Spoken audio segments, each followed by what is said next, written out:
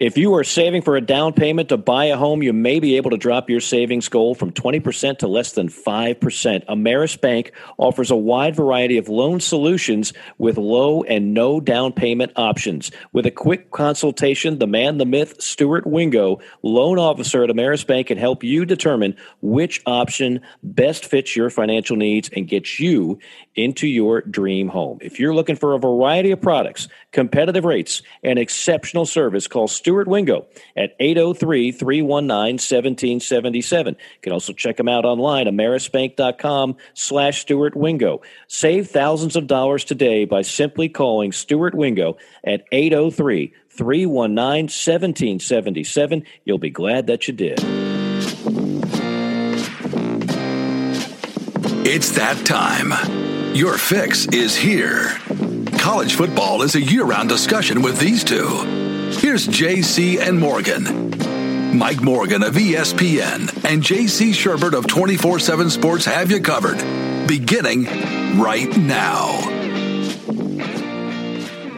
Welcome, everybody. It is another installment of JC and Morgan. He is JC Sherbert of 24/7 Sports. I am Mike Morgan of ESPN, SEC Network. And today we are going to break down the final episode of Ozark and spoil it for everybody. No, I'm just kidding. Just kidding. I'm only 2 episodes into the final season. I already know I'm going to love it. It's been remarkable. Hashtag Ruth. Hashtag Ruth.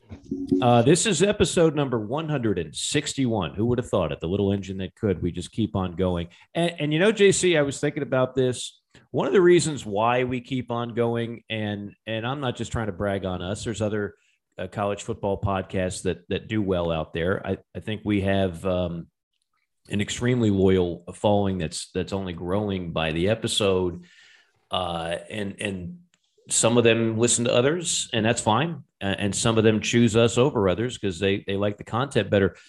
But I've said this for years: the college football, basketball fan, and Tim Brando has talked about this when he's on with us, is so underserved. I mean, I'm watching a show today, a popular national show that I enjoy, one of the few that I enjoy. I'm not going to mention the name. And of course, the host, who doesn't, I mean, he would rather talk about LeBron James ad nauseum than really break into what happened the previous Saturday in college football or what happened in a busy weekend of March Madness and basketball, what have you. He all of a sudden now is saying, I told you this years ago, this is going to happen with NIL. Like, no, you didn't, dear. No, bro. I listen to your show like habitually. You were clueless on this. And a lot of people were clueless on what was going to happen with NIL. And I've always said, I'd much rather tell you like the predictions that I make that are wrong. I think it's more fun. Like, nobody wants to sit here and listen to somebody talk about how they were right about stuff. I'm wrong on plenty of predictions. But this is one that I had nailed only because I don't think I was super smart about it, but because I mentioned things like when I hear supply and demand and I use terms like artificial demand, that's what it is. I use terms like you're not going to get your ROI, return on investment, but it doesn't matter because for these people, these are the same people that were trying to buy cars for players years ago. Not try, did. Well, now they have a chance to do so, and it's kind of sort of legal. So we're going to talk about 2 things today. And JC, I'll let you pick which order you want to go in. I'm psyched about either one of these topics, but the aftermath of where we are now with ROI and Josh Addison and clearly programs buying players, buying transfers. I don't think there's any other way you can classify it. Or the NFL draft came and went, which is a subject that I really love because I watch it all every year like a big football geek, which is kind of what I am. And one of the things I love about it, it brings college and NFL together. It's the one time that those 2 things intersect. And I'm a lifelong college football and NFL fan, and you get to see both, and we all get to play our own version of the Mel Kiper game, and we all think we are the masters of our fantasy leagues and smart GMs, and we can see talent that maybe other people can't. So I love that facet of it. So we'll hit those 2 subjects heavy. We just had Bob Kessling on a couple of days ago. He was terrific. And let me just say one thing on the Bob Kessling thing, is we didn't get a chance to get into it. We had a limited amount of time. We could have gone 2 hours with Bob. I not just talking about Tennessee football, because I just think Bob is a guy that's been around this league a long time, and the JP days fascinate me. I mentioned this, and we kind of got interrupted, but how JP gets bagged on a lot. I remember there was an article on like how awful the 3 Daves were. You had 3 Daves doing the broadcast. This is long after Bob Kessling left, and they would talk about the production value versus the CBS's and the NBC, ESPN's, whatever. And yeah, I get it. Like it's not the same. You don't have the same cameras. You don't have the same this, that, and the other. But it really was important to have those games. And it really set the table for things like the SEC, the ACC network today. And it really expanded the brand of college football, and more specifically SEC football. So we could have done a whole segment on that, just the importance of Jefferson Pilot / Lincoln Financial / Raycom. But anyway, Bob was terrific. If you haven't heard that already, even if you're not a Tennessee fan or don't care about Tennessee football, which you should, if you're an SEC fan, as I always say, the only way to gauge if you're making any progress or success is you on the success of your peers, your competition. That's how you know whether things are good or bad or indifferent. So anyway, I say all that just to lead up to say, hello, JC. How are you, sir? Hey, yeah, I finished Ozark on Sunday. So you're done. All right. No spoiler. No spoiler. Not going to talk about it. But it was good. I enjoyed the entire show. I did, certainly. Yeah. Thought it was, I mean, yeah, we talked about this on the show. Like, after Ozark, what do we do with Netflix? It's $20 a month now. And, it's not a surprise they're kind of hemorrhaging subscribers, because, I mean, it's been a while since they've really had a hit, right? So it's going to be interesting to see what happens once the Ozark crowd leaves, because I have really little interest in watching anything new on that streaming platform now. And I've got HBO Max and Paramount Plus and all those, and Hulu, and those remain useful. But I don't know about Netflix. I'm on the fence. Here's what's kept me with Netflix. And by the way, I want to see The Offer on Paramount Plus, which is about how The Godfather was made. Yes, which is a fascinating story. But I've been watching. I'm almost ashamed to say this. I've probably watched a handful of documentaries on Netflix exclusively about serial killers. Yes, those are the best. My girlfriend loves those. I mean, I hate to say it, but it's fascinating. Like the guy in LA, and these are all things that happened when I was alive, but I was a kid, so I didn't really know. So that to me always gives an extra perspective when it's like, holy snap, this happened when I was alive, but I didn't know about it because I was like 8 years old. But the LA killer, the Ramirez guy, good Lord, was he evil. The John Wayne Gacy in Chicago. Yeah. I mean, that guy should have. God. It's amazing to me, like, because I've learned all about him. And how did I not know about this? This happened when we were alive. Yeah, we were totally alive. And if you go fly into O'Hare, which a lot of people have flown into O'Hare Airport or flown through there, it's near a place called Des Plaines, Illinois, which is a suburb of Chicago. And it all happened right around the airport. And John Wayne Gacy was in prison in Iowa for something pretty bad. And then he got out and came back to Illinois and did what he did, dressed like a clown. I mean, it makes the hair on your arm stand up when you get into the details of some of this evil.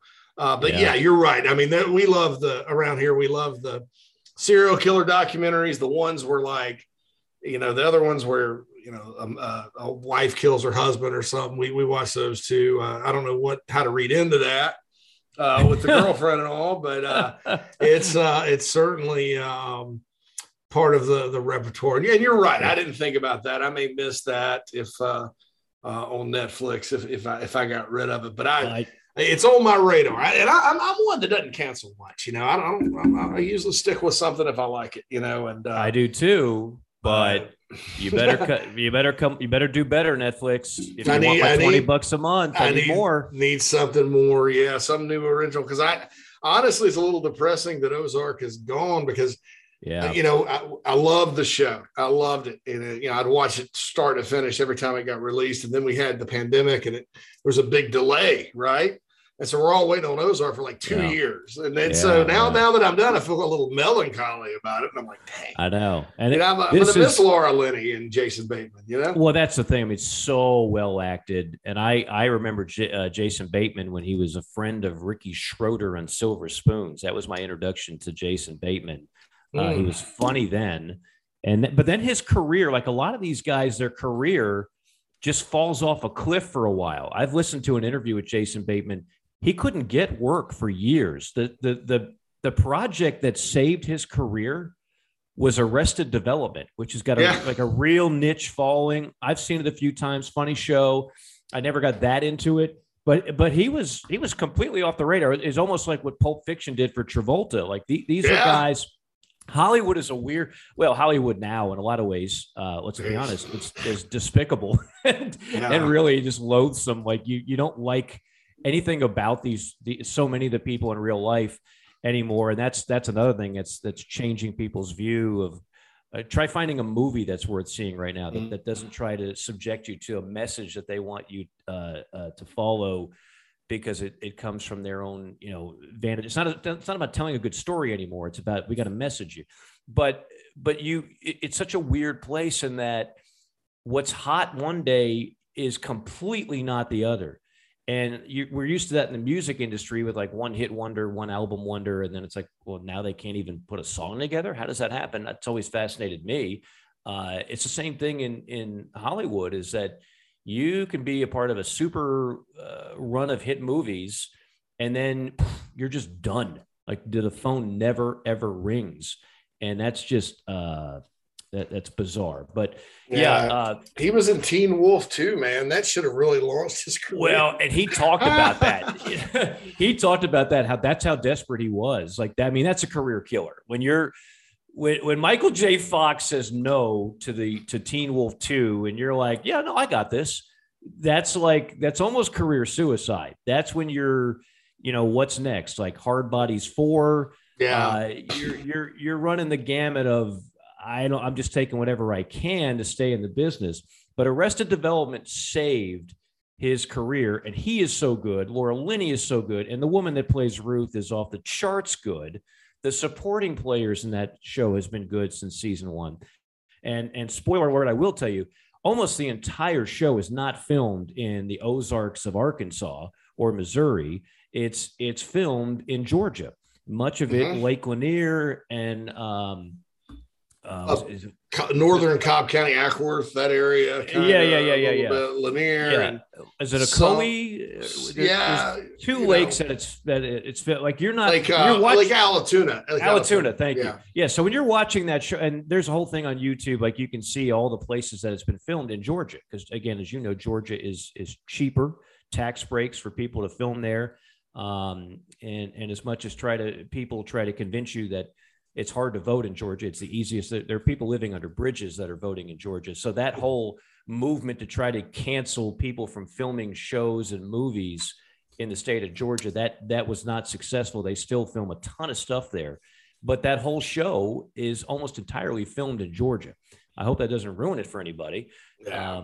But if you've ever been to Lake Lanier, it's beautiful. It's fantastic. I've been on that lake dozens of times. And it's a perfect place to film something like that. And unfortunately, there are dead bodies right now in the bottom of Lake Lanier as well.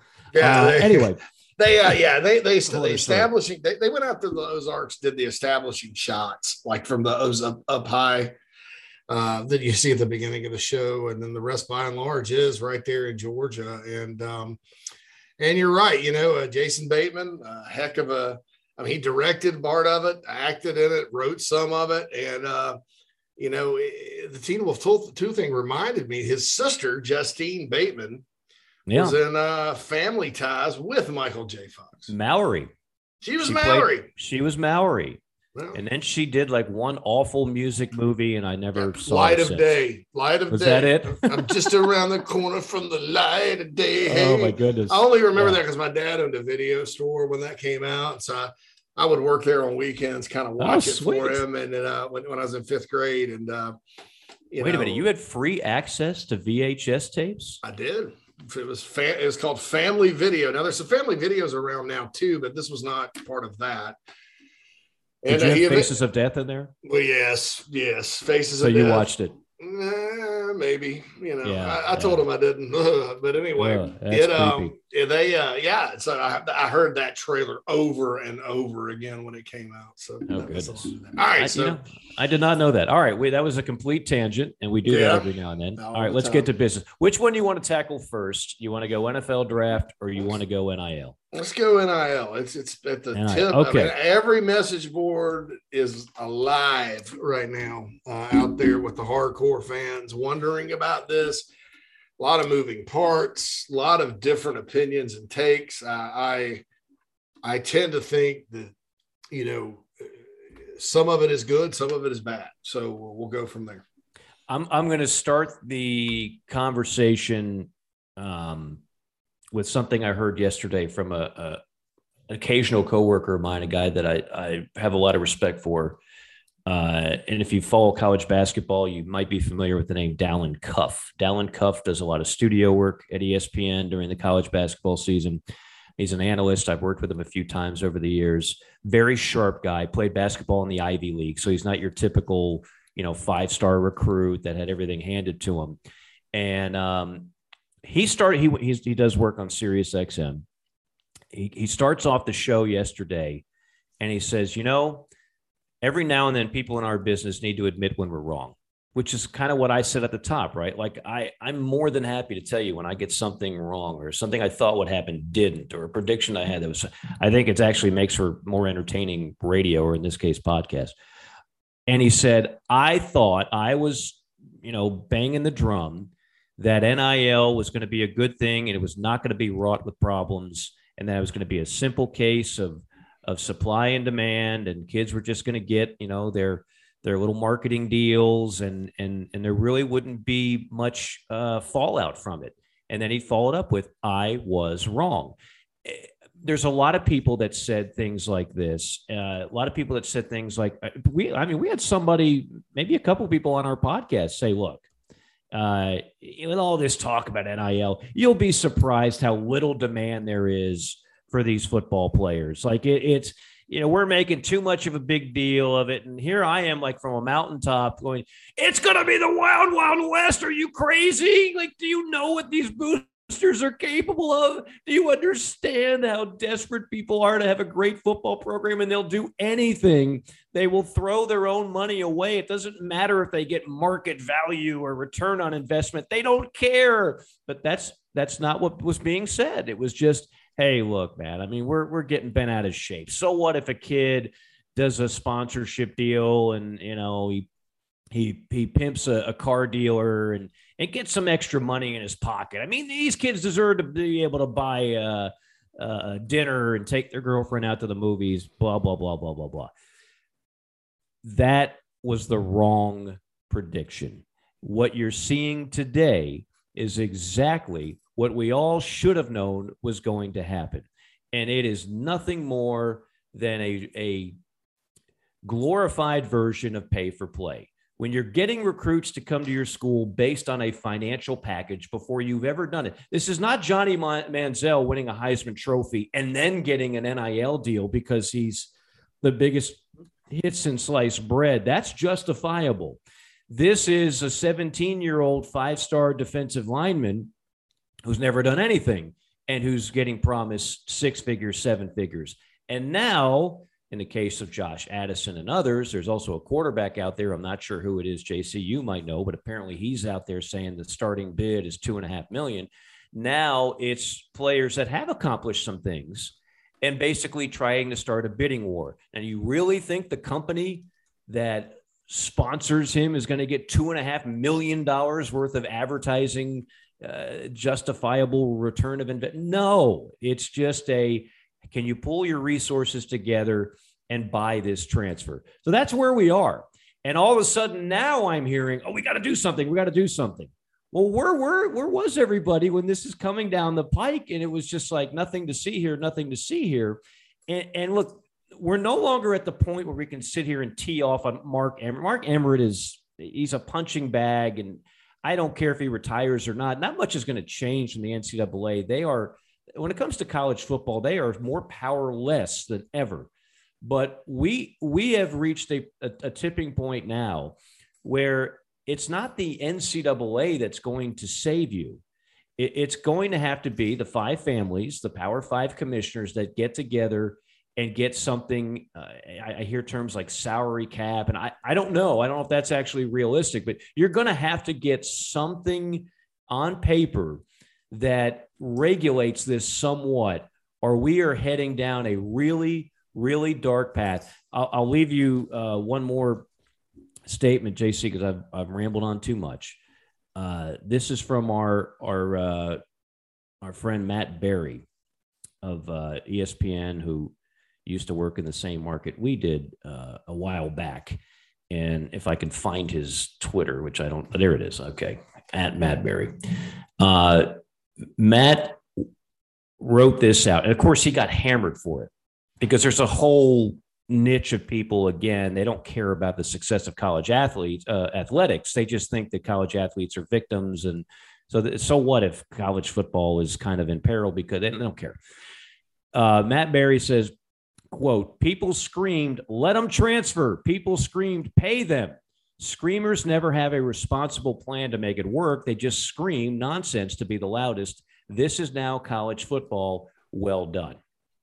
And I understand where he's coming from, and the blowback from that was predictable, but it is true about things in general. We've learned a lot about social media here of late. All the screamers that just thought that this would be a good thing without any regulation and without any thought of how it could affect the health of the sport as a whole, they now have to take a look at it and say, well, we've got a little bit of an issue on our hands and we got to do something to fix it. Yeah. And I don't know what you do. They talk about Pandora's box a lot, and, sometimes today there's a lot of hyperbole in the media with all subjects, everything from the daggum weather to politics to sports. There's a lot of hyperbole, Pandora's box. It's oh God, there was a tornado in Alabama. We're all going to die, because of whatever. And besides all those topics, I mean, there's a lot of drama when you read articles. I think a lot of it has to do with Twitter because everybody's sort of on a stage now, and people that want to have a voice tend to have a flair for the dramatic a little bit, or at least if they're clear and concise. But I believe I was probably a little bit, naive, optimistic that it would not be like this right away. And I still maintain that those that are out there clamoring for recruits in football to get seven figures have no clue about the sport. I doubt they've ever played it. And look, I'm not one of these guys at all, Mike, that says you have to have played football to be an expert or an analyst. In fact, some of your best experts never played. Right. And I'll go on the record. I don't want this to turn into that because, whenever I hear that, it kind of pisses me off. I mean, I did play, to be honest, but didn't play much past a very low level. So, and I get insulted by that. So I'm not saying that. But in this sport, you have to develop, and it's not like basketball or baseball where you develop by going and playing just a ton of games, even games that don't matter with AAU and the summer bowl for baseball, soccer, travel. So there's no travel football. You play a certain amount of games a year, and then you're training the rest of the time.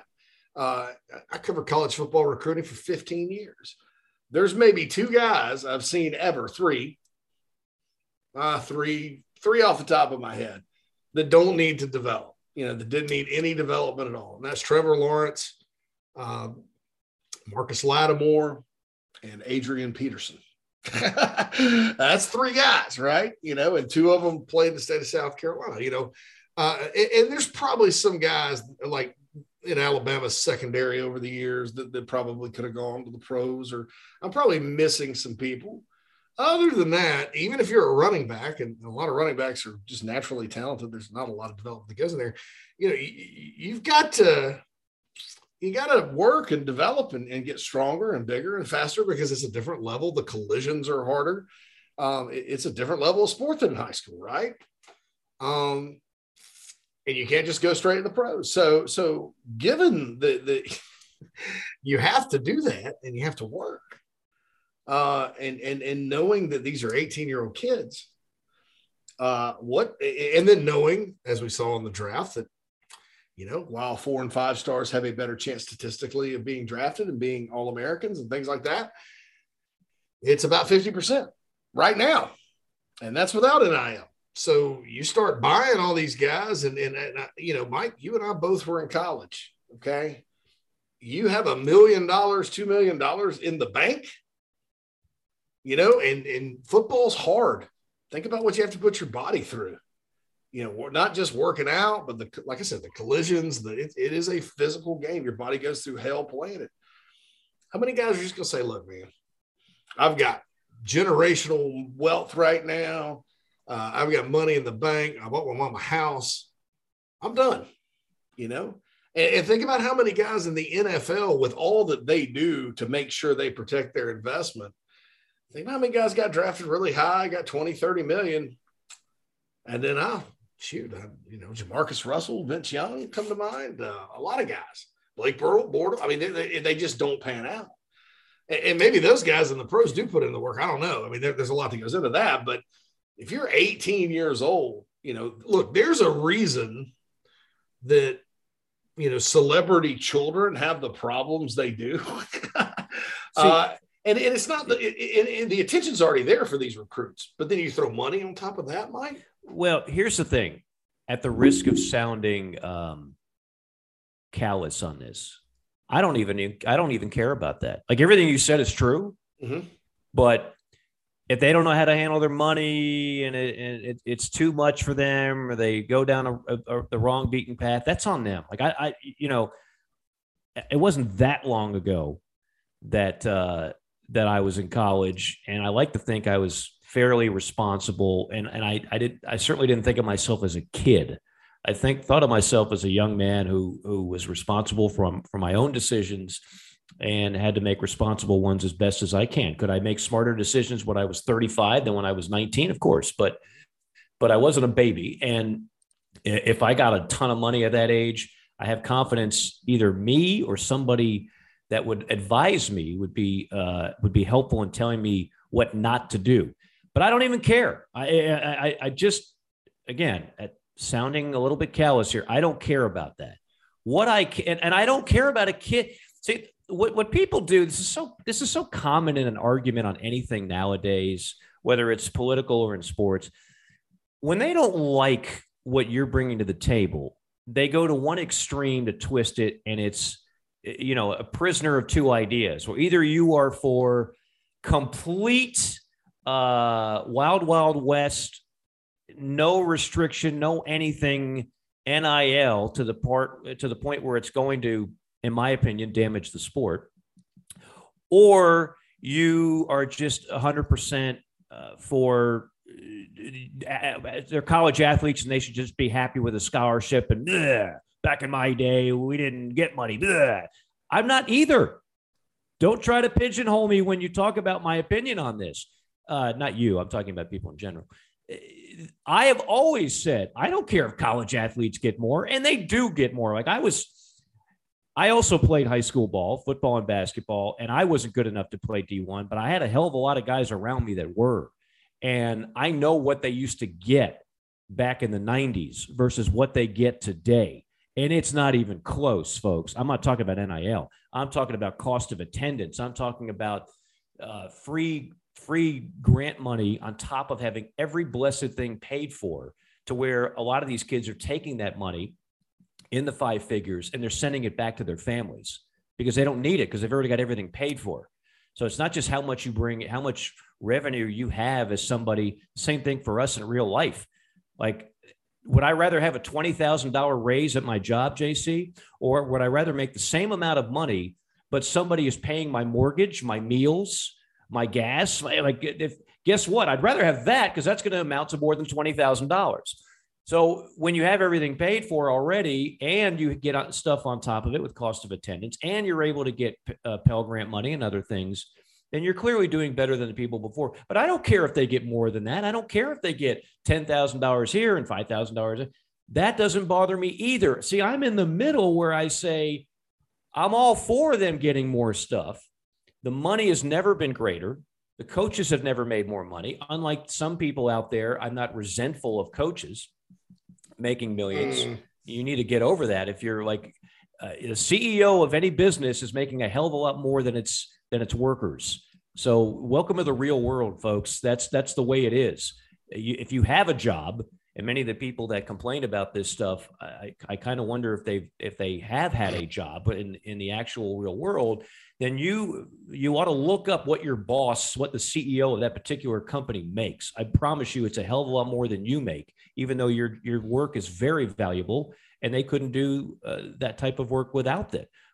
So I say all that to say this, like, you can be in the middle on this. You can be totally in favor of college athletes getting more, but at the same time realize that if you don't regulate it, it's detrimental to the sport. And if it's detrimental to the sport, nobody in the long run wins. So that's where something needs to be done. Yeah, and that's where I get in with the development part of it. I mean, like, okay, so schools are walking there's another article today on On3 about, oh my God, market value for a blue chip quarterback's now $2 million because everybody wants the deal Nico, who's going to Tennessee, got or whatever. Fine. That's fine. Spend the money. What's going to happen is everybody's going to assume that the schools that get the 5-star players are going to win. And Mike, I'll be honest, there's some elite programs right now that are kind of laughing at this. Alabama's one. Nick Saban was straight up about it. Hey, look, and I believe him. I believe Alabama's collective can pay with the best of them, but he made it pointed out our guys made more money than anybody else in the country last year. What we're going to do is provide an opportunity to come here and you can make money if you work hard and if you develop like you should. I think they're still going to get a percentage of the top guys. They may lose a guy here or there, but a guy that wants that much money probably isn't going to do that well at Alabama, to be quite frank. So I don't think Clemson's going to play that game. I think they do have a collective that's off to a good start. I don't think you're going to see the Tigers go out and pay $8 million for a player. And I think those programs are still going to win a lot of games. And see, what's going to happen is you're going to sit there in 2 or 3 years and go, wow, we thought, because these guys have all these great recruiting classes on paper that they're going to be really good. And I think as we've seen with Southern Cal and Tennessee and Florida State and so Texas and some of these blue bloods that recruit in the top 5 every year that go 5 and 7, culture still matters and it's still important. And so I think what everybody else is going to do, and look, right now there's probably 3 or 4 egregious situations. But the problem is, Mike, it's rapidly evolving into it. And you see it. You see people with, you hear behind the scenes how much a guy that, like there's one school that I heard from the other day. Okay, so they have a guy that wants $50,000 up front and $200,000 a year and a car. And none of that's NIL, right? It was just people just straight up want it, right? And he plays a position where in the recruiting footprint they're in there, that position is a dime a dozen. There are guys that are better than others, but what was pointed out to me was, well, there's this other guy that doesn't want anything but a scholarship. He's never brought up NIL. He's better. He's not ranked as high, but in our eyes, he's better. And you look at his film and they got a point. because, the guy that wants the money has a ways to go too. So you're not talking about no-brainers here. And so what I think a lot of schools are going to do, and a lot of elite programs will do, is play Moneyball. And they'll go, okay, well, we're going to, with our collectives, we're going to, encourage, I guess as best they can, because they can't right now directly be involved. And that's something else too, that the schools may end up bringing this in-house, which would be easier to manage. We're not going to pay out we're not going to use 80% of our NIL money to sign a running back when we can sign somebody just as good. We're going to use this money to protect like the important positions like quarterback. If we have an in-state prospect we want to keep home, that kind of thing. And I don't know that those schools that take that Moneyball approach and go and, go, okay, well, this guy is a 4-star with a lot of offers and we love him. We love to have him under normal circumstances, but, budget wise, we're going to have to go sign this other guy. And then it does become like Moneyball. And I think that, like the movie, like the Oakland A's, you'll have small market on base, teams JC. that he gets on base. Yeah, it gets on base, that kind of thing. And I think you can win in college football doing that if, unless human nature changes, and I'm wrong about a lot of these guys who are already hyped to the gills as it is, settling down and going someplace where, and then you got the other guys. You got 85 people on a roster. You may have 20 millionaires. What about the other 65 that you're depending on for things like special teams, certain positions on defense? I mean, those guys aren't getting paid. Yeah. I mean, I think that we can go down a number of different paths here. And you're looking at it, how each school is going to have to approach it. And you're right, because the fact of the matter is there are some schools that simply have entirely so much more resources than even schools that we think are prominent. Like not all SEC schools, for example, are built the same. There are a couple that have a hell of a lot more money that they can put into a collective or anything else to get players and attract players and attract transfer players than some other SEC schools. There's not just like Power 5 versus Group 5. If it was that, nobody would care, right? Because people just turn their back on Group 5, like, well, they should just be happy to have a team in Division I and that we're headed toward a super conference anyway, and so screw them. If that's your attitude, that's fine. I might not agree with that either, but we're talking about actual Power 5 schools. There is a major discrepancy between some of them and others of them. And then there's some that's even in a whole other department that they just simply can't compete in this culture. And your point is a valid one. Like every lower level, every rung on the ladder that we go lower, it's harder to project. So, right. So we just had the NFL draft. So it's easier for me to project what a first round pick is for the NFL after 3 years of college versus 4 years of high school. I'm still going to be wrong, but I'm going to be right more than I'm wrong. And even as much as we like to focus on how, teams screw it up and this guy's a bust, and more often than not, those GMs are right in the NFL than wrong, more often than not.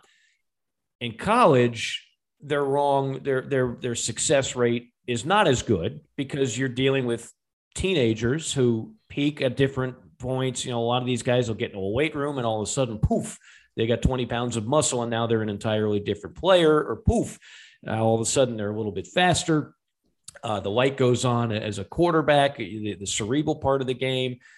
So there's no question. It's still a crapshoot, as we always point out in recruiting. However, we all know that we'd much rather have 25 5-stars than 25 2-stars, right? I mean, even with the margin of error, if you had your choice, which class are you going to take? You're going to take the 25 5-stars because more often than not, they're going to pan out a little bit better than those 25 2-stars.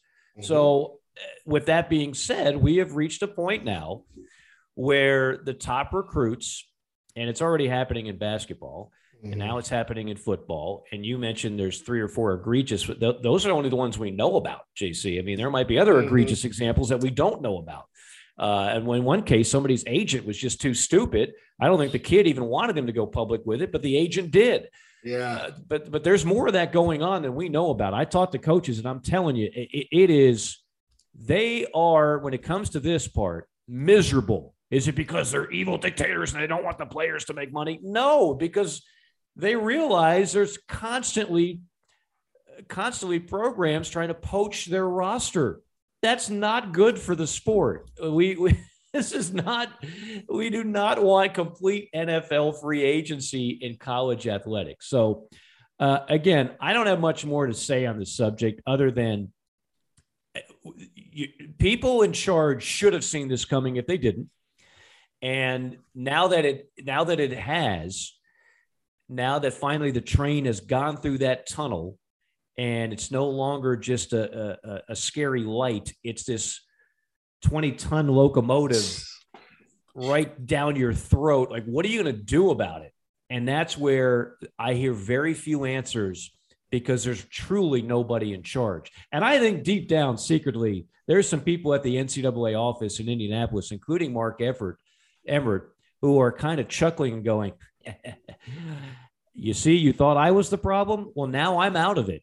Good luck fixing this, because a lot of the rules were certainly silly and ridiculous, and nobody's going to sit here and tell you the NCAA was great or well run or well implemented. But I will tell you that a large part of what the NCAA did, remember, it's not Mark Emmert calling the shots. It's the school presidents that ultimately run this whole thing, that ultimately hire Mark Emmert, pay Mark Emmert, rehire Mark Emmert. And when they hire the next guy, I know some people out there might think it's going to be a real, outside the box thinker that's going to be radically different than Mark Emmert. It's not. It's going to be somebody, again, that they can control. And what they don't want is rampant cheating. What they don't want, they know that everybody at every major program is trying to find an edge. And if you don't have a sanctioning body, it's going to be exploited. We saw it in the 70s. We saw it in the 80s. We saw it in the 90s. So now we're going to see it at an all-time level, but it's almost legalized cheating, if you will, because there are no rules to really regulate this much at all. So that's all. That's my only thought on the whole thing. And I'll just go back to, if you thought this whole thing was going to be based on true supply and demand, marketing value, again, as I used to say years ago, I've got stuff in my attic I want to sell you. That's not what this is all about. This is about which schools, boosters can provide the most money in the pot to pick up the most high caliber players, regardless of market value or marketing deals or anything else, because at the end of the day, they want to win and it's worth it to them. If you're the guy that owns Yellowwood and you got millions of dollars and, for you, it's worth it to pay Brian Harson's buyout to get rid of him after 1 year.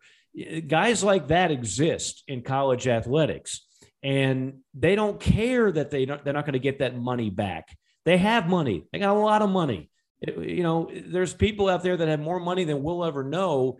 And for them to put their money into something they're passionate about, it's not an investment. It's not an ROI venture. It is a, hey, this makes me happy when my team wins venture. If they win. Yeah. And that's about the only thing I can see that may solve some of this is, look, I'll be honest with you. These numbers, look, I covered recruiting on a national level for 15 years, right? I'm privy to some information I don't ever talk about, right? Oh, sure. I've never heard these kind of numbers. And I'm pretty 97% sure, kind of what some of the going rates were out there. Yeah. Because, people's heads are in the stand if they don't believe schools are buying players. Remember Albert Means? Yeah. Oh, yeah. I remember what was the price tag on him? Hey, 50, 100,000, something like that. And that was huge back then. Absolutely. In the early 2000s. Some of your better players in the country, the past 10 years or so, 180 cash spread out over however many. And then, then there's the other benefits like jobs and cars are actually pretty easy these days because, there's a way around those when you lease cars to players and stuff. You could do a lease or whatever. And cars are like not even, but houses. And I mean, you have a lot of different avenues, but man, the money there was no $8 million deal out there. And you could, there's a story SB Nation came out with a while back about bagmen. And, the bagmen are never your big money boosters. They're kind of your guys, that may own a business that give 20, 30 grand a year to the school. And, they kind of stay under the radar and all that. And that's true and all that. But it's there was never any kind of deal like you're talking. That type of cash, I think it is just a complete game changer in terms of the sport in general. And what's going to happen is, so these guys funneling millions because it makes them feel good. Well, what happens when their team doesn't win? What happens when they're getting cut by a team that, has a bunch of 3-star guys that have come and developed and your players are half of them, are like 380 pounds because they don't go to class and they're academically ineligible and all that good stuff. And, look, I mean, it's kind of weird because it's never been a better time to be a college athlete right now because that Supreme Court thing where the NCAA lost 9-0.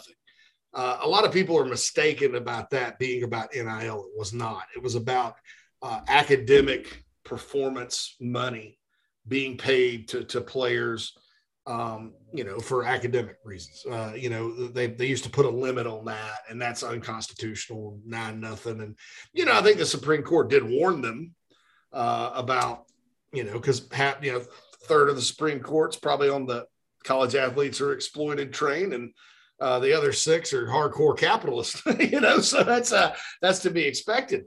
And so you look at it like that, and it was kind of a warning about all this. And, but I do think that, the academic money in some places, like, what is it, $5,000-$6,000 a semester now?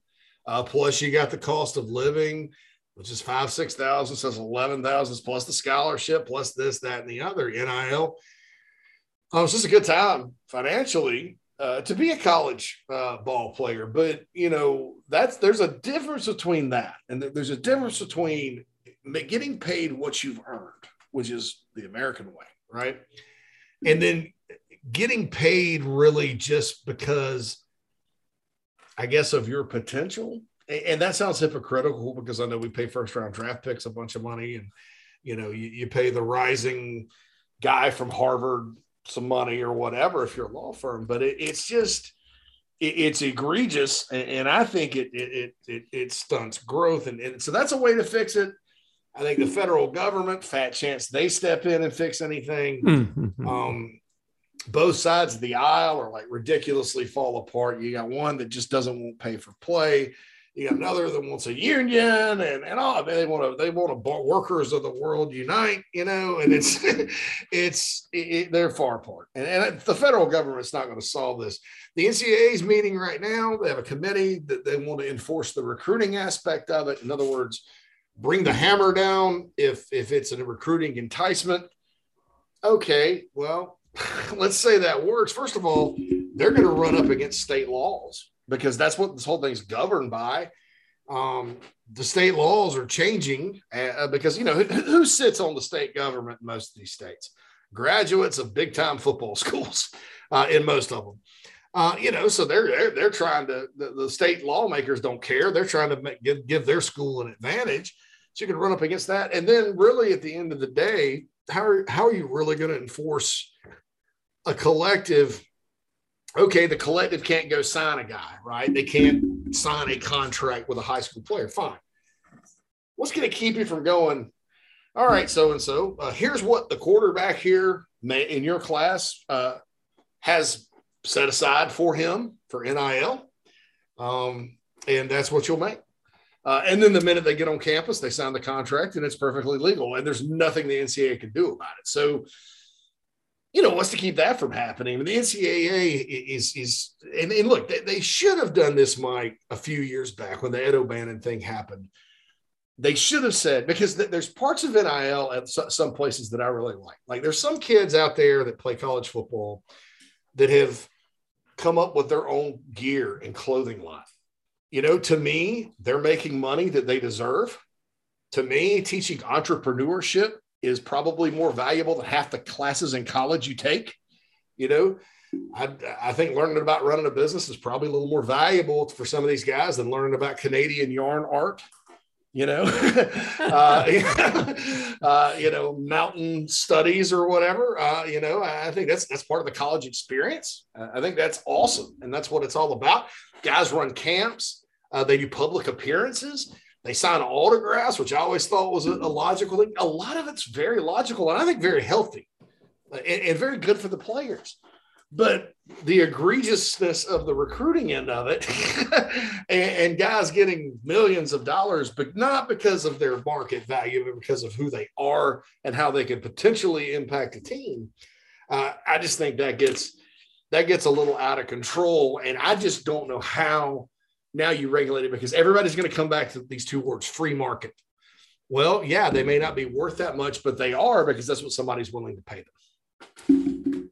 We'll put a bow on that subject for now, but it'll continue to be talked about on this podcast and others, and it's going to be a national storyline that is thoroughly going to dominate the offseason.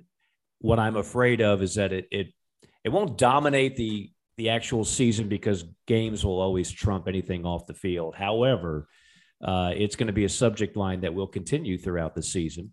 What's a kid that's a disgruntled player in the middle of the year to just say, you know what, I don't like what I'm getting here.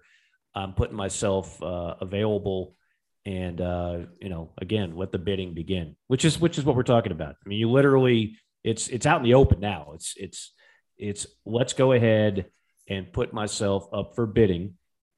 And whether it's Josh Addison or the quarterback that's supposedly out there with a 7-figure price tag as a transfer, I just don't know how that would be good for the sport. Somebody brought up the question. Well, I mean, why? In what other professional sport, which right there, it's a dead giveaway, do we limit marketing dollars? Well, you can't compare this to the NFL. Like this is not. It's two different. Those are players that are already signed and entrenched. Like that's not the incentive to go to a particular team. I don't have enough time to tell you the difference. If that's your point, if that's your counter argument, the difference between college football and the NFL and capping marketing deals, if you want to frame it that way. All right. NFL draft came and went. I just some things that stood out to me. I couldn't help but think of this draft as one of the worst quarterback drafts in NFL, in our modern NFL history. Since I became a draft nick in the years where, Jimmy and Jerry had all the Herschel Walker picks. That's when I really started sitting down and I was glued to the TV and I would watch every pick. And I've pretty much done so since then. So yes, I need help. I'm seeing a therapist for that. But sue me. I like the NFL draft. So, and we don't know what these NFL, whether it's Pickett or Corral or Malik Willis, we don't know how it's going to turn out in time. But I compared it to 2013. If you remember 2013, there was just nothing to get excited about in the quarterback pool, and nobody had a first round grade. But inevitably, and this is what some people thought would happen, and I wouldn't have been surprised if it did happen, teams that have a need for quarterback will reach. So EJ Manuel, the Buffalo Bills reached for him. He was the one first round pick in 2013. He went 16, and it didn't exactly pan out the way that anybody would have wanted. Geno Smith. Now Geno's still in the league, but Geno lit it up at West Virginia. Not a great NFL quarterback. He went in the second round. Mike Glennon of NC State, third round. Matt Barkley, speaking of big-time recruits, fourth round out of Southern Cal. Ryan Nassib, fourth round out of from Syracuse, but to the Giants. Yeah. Landry Jones, I remember calling a couple of his games at Oklahoma. Fourth round of the Steelers. You get the idea. There's more. There's others that are worse. Zach Dysert, BJ Daniels, Sean Renfree, Brad Sorensen, Tyler Wilson, a 4th-round pick. That's what I thought was the story for this draft, is that you didn't have. Now, last year we had the first 3 picks for quarterbacks. This coming year is supposed to be a huge year for quarterbacks. I mean, you're going to have as many as 5 first-round draft picks at the quarterback position. So this was an anomaly. And that was the story to me, JC, is that we didn't have all the quarterbacks to talk about. The other storyline, and then I'll turn the mic over to you, is that folks, SEC fans, SEC Eastern Division fans, your reality is Georgia, the way they have accumulated talent and the way they continue to do it, is now the Alabama of the East, officially. Not because they won a national championship. I mean, theoretically, even if they lost that national championship game, they still would have had 5 first-round draft picks off the defense, loads of pick. And the best player, by the way, on that Georgia defensive line might not have even been drafted, because he's not eligible to be drafted until next year. I'm talking about Jalen Carter. Some people will tell you he was actually the best player on that D-line. But this is what Kirby has been doing. And it hasn't been as noticeable because they weren't winning the national championships that Nick Saban and Alabama were. But believe you me, this is where we are now in recruiting. Like, Kirby Smart had a blueprint. And of course, it's, as I always say, it's easier to do that blueprint at a program like Georgia than it is at, say, Kentucky or Vanderbilt or even Tennessee, for that matter. But he has pulled it off. They're just stockpiling player after player after player, draft pick after draft pick after draft pick. So if you're a fan of a team in the Eastern Division, that's what you're up against. You're up against a program much like Alabama in the West that is chock full of NFL talent year in, year out. Yeah, Jalen Carter certainly is a great player. Nolan Smith is back on that defensive line. They do have to redo their linebackers. I was surprised Nakobe Dean didn't go in the first round. I think that's a shocker. Mark my words, Mike. That's going to be a case of the NFL boys overthinking. Yes. Overthinking it. I mean, I know he's 5'11 and a half. 5'11 and a half, and he was banged up a lot. And he didn't run a 40, and so you kept hearing the medical. Aaron Donald's about 5'11 too. He's only the best defensive tackle in our generation. But somebody's go ahead. Sorry. Well, I was just going to say, no, I mean, to get him in the 3rd round is the steal of the draft. That's a pretty popular opinion, and I would stand by it as well. Like, I'm sitting there watching, like, how in the hell is nobody – if you watch Georgia up close, he was the best player on that defense. He was the best player. That doesn't mean he's going to be the best NFL player. Doesn't mean he's the best pure athlete or physical specimen. I'm just telling you, nobody consistently made better plays than Nakobe Dean for that generational defense in Athens. I mean, even in the 3rd round, Brian Asamoah from Oklahoma, I saw him play a lot. Not Nakobe Dean. Chad Muma from Wyoming, good player, not Nakobe Dean. Christian Harris from Alabama is a really, really good player, not Nakobe Dean. Then Nakobe Dean goes to the Eagles. I mean, and look, maybe that's the – I thought that was sort of shocking, and just the guys that got taken before him. And I'll tell you this about linebackers play is a lot about being an eraser. Because offenses will catch your defense in certain looks, and what they're trying to get your defenders to be is like where the ball's not, right? And so, gosh, I guess it was Bama, maybe Michigan. Michigan likes to run this little flare pass, or maybe Alabama did too. It was one of those 2 teams. So Nakobe is caught on the other side of the field, caught him in a blitz or a stun or something. And so here we go. There's this little flare pass that against other teams goes for 30, 40 yards. Beautiful play call, right? And here comes 17 across the field. And instead of a 30-yard, it's a 4-yard gain. And it is rare that I have seen a linebacker truck like that. That even if he takes, false steps or gets out of position, he's good enough and has enough pursuit speed to recover. I mean, he's a 5-star guy, I mean, and sometimes I'm not all on the 5-star train with some of these guys, but that's one I was like, oh, heck yeah, he's a top 5 high school player in the country. Georgia landed him out of the state of Mississippi, which they're starting to do kind of like Alabama and select those guys. So that was something else. And I'll say this about Georgia next year. I think you've got to pick them to win the East. I think they're more talented than everybody in the East. I think, they're one of the 2 most talented teams in the SEC right now. But I look at the people throw that term generational around a lot. I look at the generational defense and who they lost.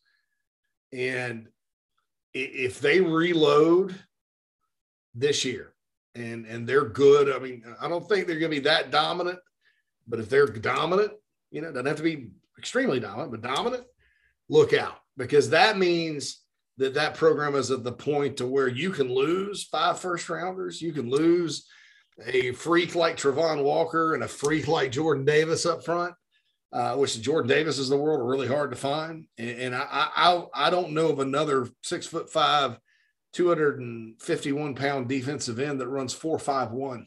I mean, I've never, Clowney, I think, ran 4.47.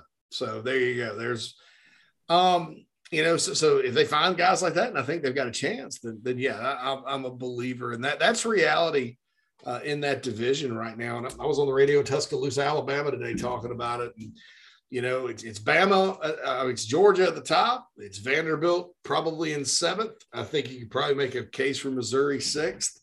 Everybody else, shake them up in a box and draw names, because, the rest of those programs are either in transition, they're building, something's going on, with them to where they're not, heading into this year expected to really, challenge the Dogs. But, hey, look, anytime you lose that many players, you may just not be as good the next year. But I think we're going to find out pretty quick with the Dogs, because they open with Oregon.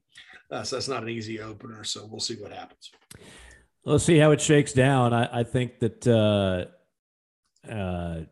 like you said, 2 through 6, completely unpredictable in the SEC this year.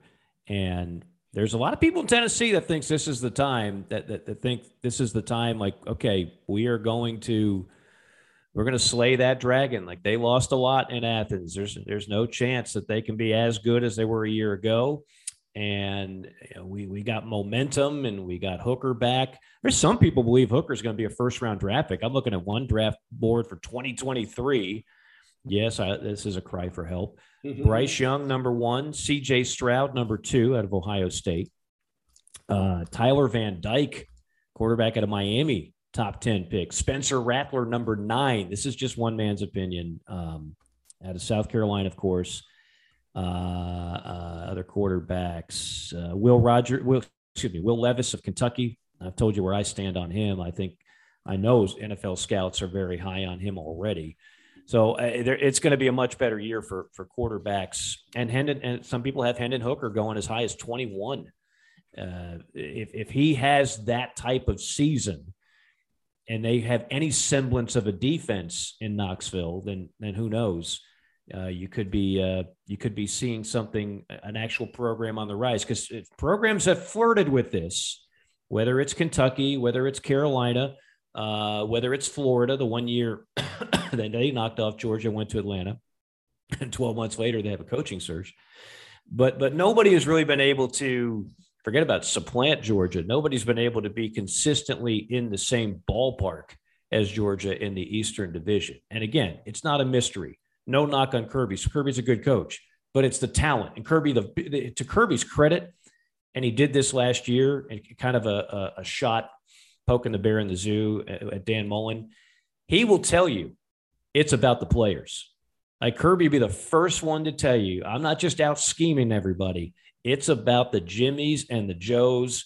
And that draft that we just saw just was the final piece of proof how well they have recruited and evaluated talent, because they're not all 5 stars. A lot of them were, as you know, JC, but they had some guys that that were on the lower end of the spectrum and turned into 5-star talent. So Jordan Davis was one of the most amazing I saw Jordan Davis in 2016. He was a sophomore up in Charlotte. I was actually a sideline reporter. One year I did a sideline reporter job. Never will do that again, Mike. Nice. For Burns High School, and they were playing his team. And he's a younger player, offensive lineman, very sloppy, slow. I think a lot of people, based on that film, his junior year film, that wrote him off. Georgia took him because he's a big body, and they need a nose tackle in that defense. I mean, if you think about Alabama's defenses over the years when they've had that big guy in the middle, it's unbelievable. And so here's years later, here's Jordan Davis, just killing it. And I mean, light on his feet, unbelievable. I mean, and he ran, I think, a record time at the combine. So he did. And that's a 3-star guy that most people wanted as an offensive guard out of Charlotte that they went and got and developed. I mean, even a guy like Channing Tindall, who they got out of the state of South Carolina, he kind of was up and down the depth chart for 3 or 4 years, got into this year, and all of a sudden he's a star.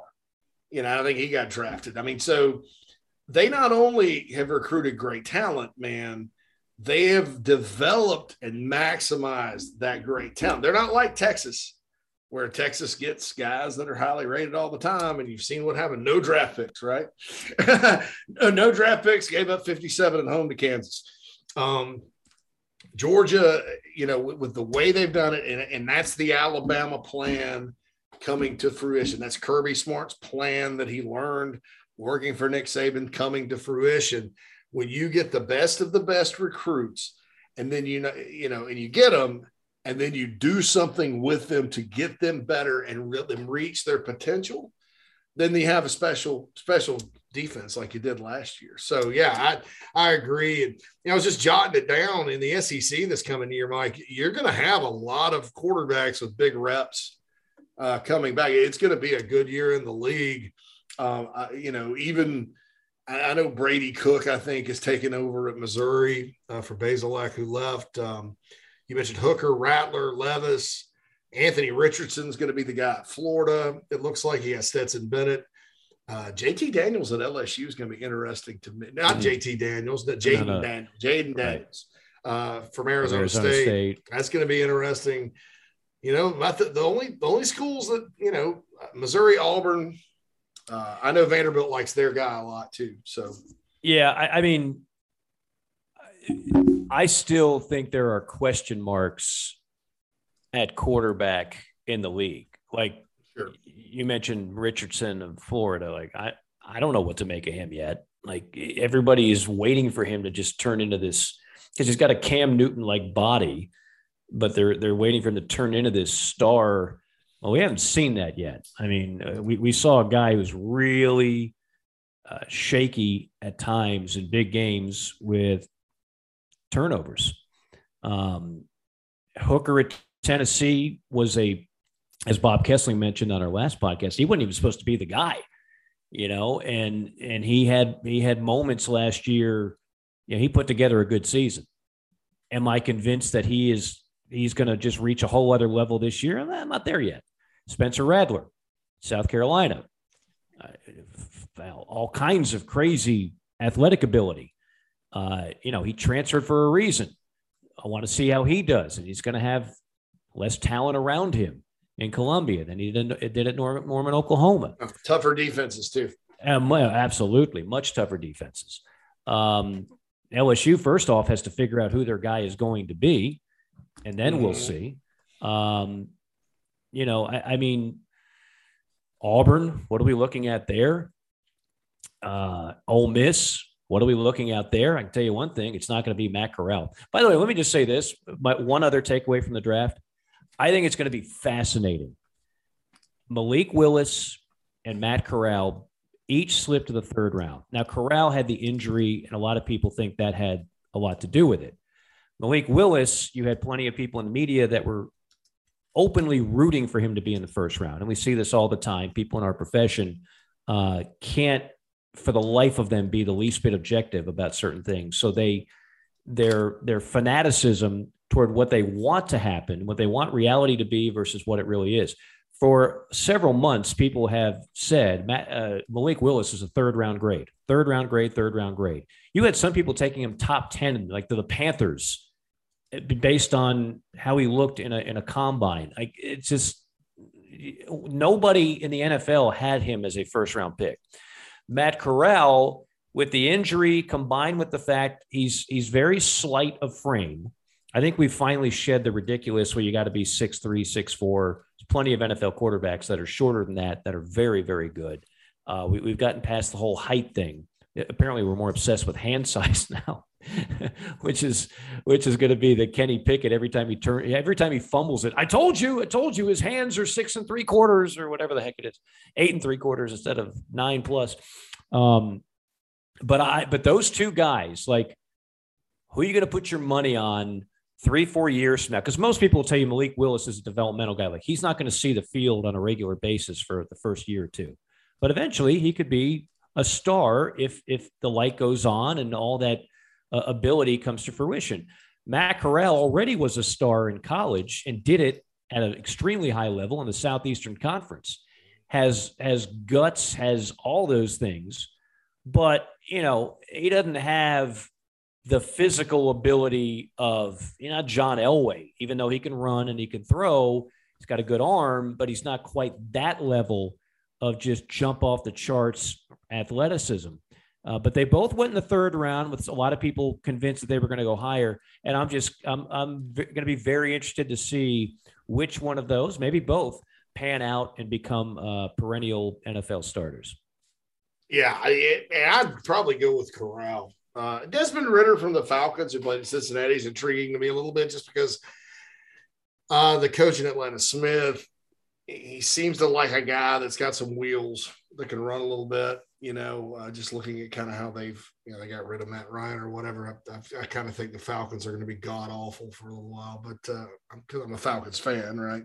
But that seems like a guy that could fit with just simply what they do. But to me, Corral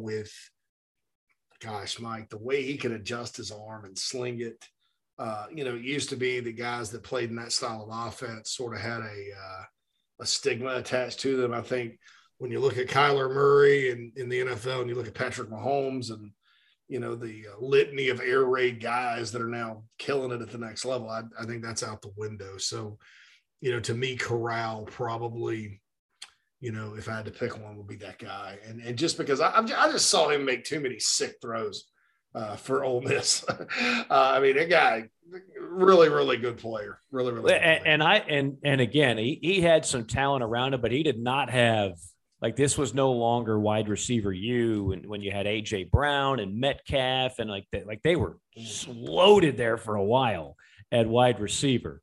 They had some good wideouts, but they didn't have the star power going back to the Hugh Freeze era recruits and right after him with Matt Luke. I'm with you. Like, I don't think Matt Corral could have done much more with what he had at Ole Miss, which is why it's hard for me to believe that Ole Miss doesn't take a step backward this year, because you just don't replace Matt Corral. Like, that was a hell of a get to get Matt Corral from out west and for him to stay when Lane Kiffin, hell, he wasn't even the starter. If who knows, if Lane Kiffin doesn't come, Matt Corral might not even win the job because he wasn't as fast as the other quarterback who's now a wide receiver. So yeah, they had Rich Rod was the OC there. Oh yeah, Rich Rod loved the option. So his system, with John Reese Plumlee, who I thought that first year he was pretty good. But Jackson Dart's going to be the quarterback at Ole Miss. Played at Southern Cal as a true freshman last year. Stats weren't all that great. People really like this kid though. And then they have Zach Evans, who was the best running back in the country a couple of years back. Kind of some drama in his recruitment. Ended up at TCU. Then when Patterson, they fired Gary Patterson to hire Sonny Dykes. So, he left and he's now at Ole Miss. So that gives him kind of a nice, I guess you call it a battery, like a pitcher and catcher, like a nice running back, quarterback. But they lost 17 starters. I don't know, because I got the odds for the SEC championship from, I guess it was FanDuel or something. I don't know maybe I need to look into Ole Miss a little more, because Ole Miss, Mike, is sitting there at 21, right behind Bama and Georgia, the Rebels and Texas A&M. Maybe they have a favorable schedule. I think that's the Lane Kiffin factor. But he lost both coordinators and 17 starters. I mean, I know. I mean, I think that's way too high for Ole Miss. Mm-hmm. But I think if you're not so much dissecting the roster and you're just doing it based on what gamblers are going to look at and mm-hmm. what does everybody know? If you're not truly entrenched, they know two things. They know the head coach, and very often they know the quarterback. Yeah. So you got a highly recruited quarterback, and you got a head coach that's considered a quarterback whisperer who's coming off 2 surprisingly good years in Oxford. Absolutely. So that becomes an en vogue pick. But for all the reasons you just mentioned, I'd be reluctant to be that all in on Ole Miss in 2022. Now, maybe in 2023, maybe so, but it's kind of odd to me. I just, because I expected, Arkansas lost some players, but then they got some players from the portal. Ole Miss did have a really good portal class, but, I kind of look at it and I'm like, wow, one thing they they don't have is a very tough schedule. They're big non-conference games at Georgia Tech.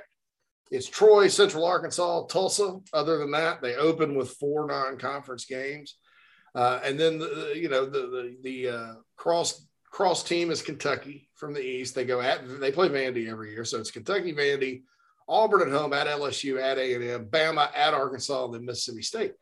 Very manageable schedule, so that may be playing a factor into it too. I mean, I'm kind of curious after seeing the crowd at the Georgia Tech-Georgia game last year, if the Rebels can come to Atlanta and, turn that into a sea of red and blue at Grant Field. My God, how that thing's falling off. So everybody else does. Yeah. So it may be, I mean, look, it's always kind of been like that at Tech, man. But I remember in the early 2000s, I was working in Gainesville, Georgia. I covered some Georgia Tech games. And, Auburn came to town that year. Clemson came to town. Georgia came to town.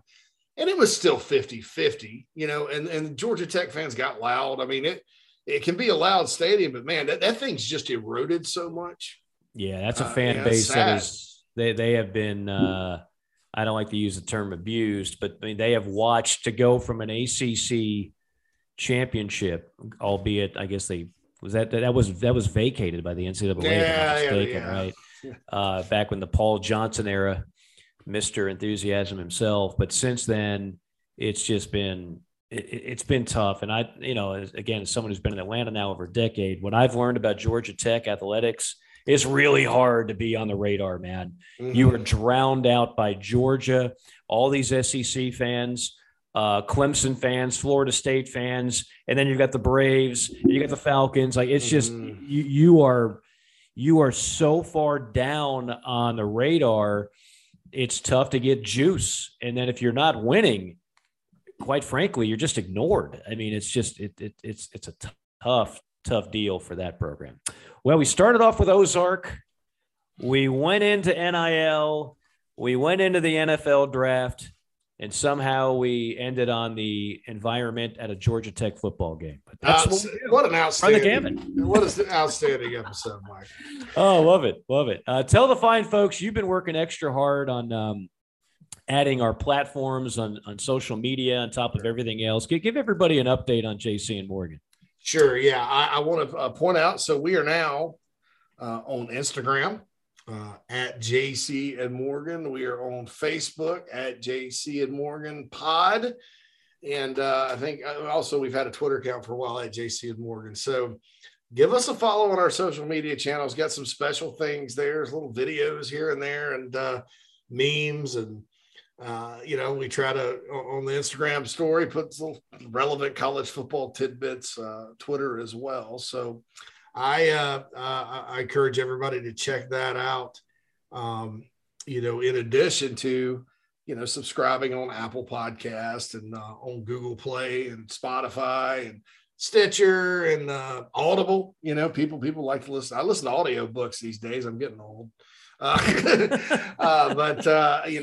we're on Audible. So it would be great. So anyway, just hit us up and enjoy that. And certainly we're going to kill it through the summer. Lots of great guests, lots of great conversation, lots of crazy times in college football now. So keep up with it on JC and Morgan. Yeah, no, really appreciate that.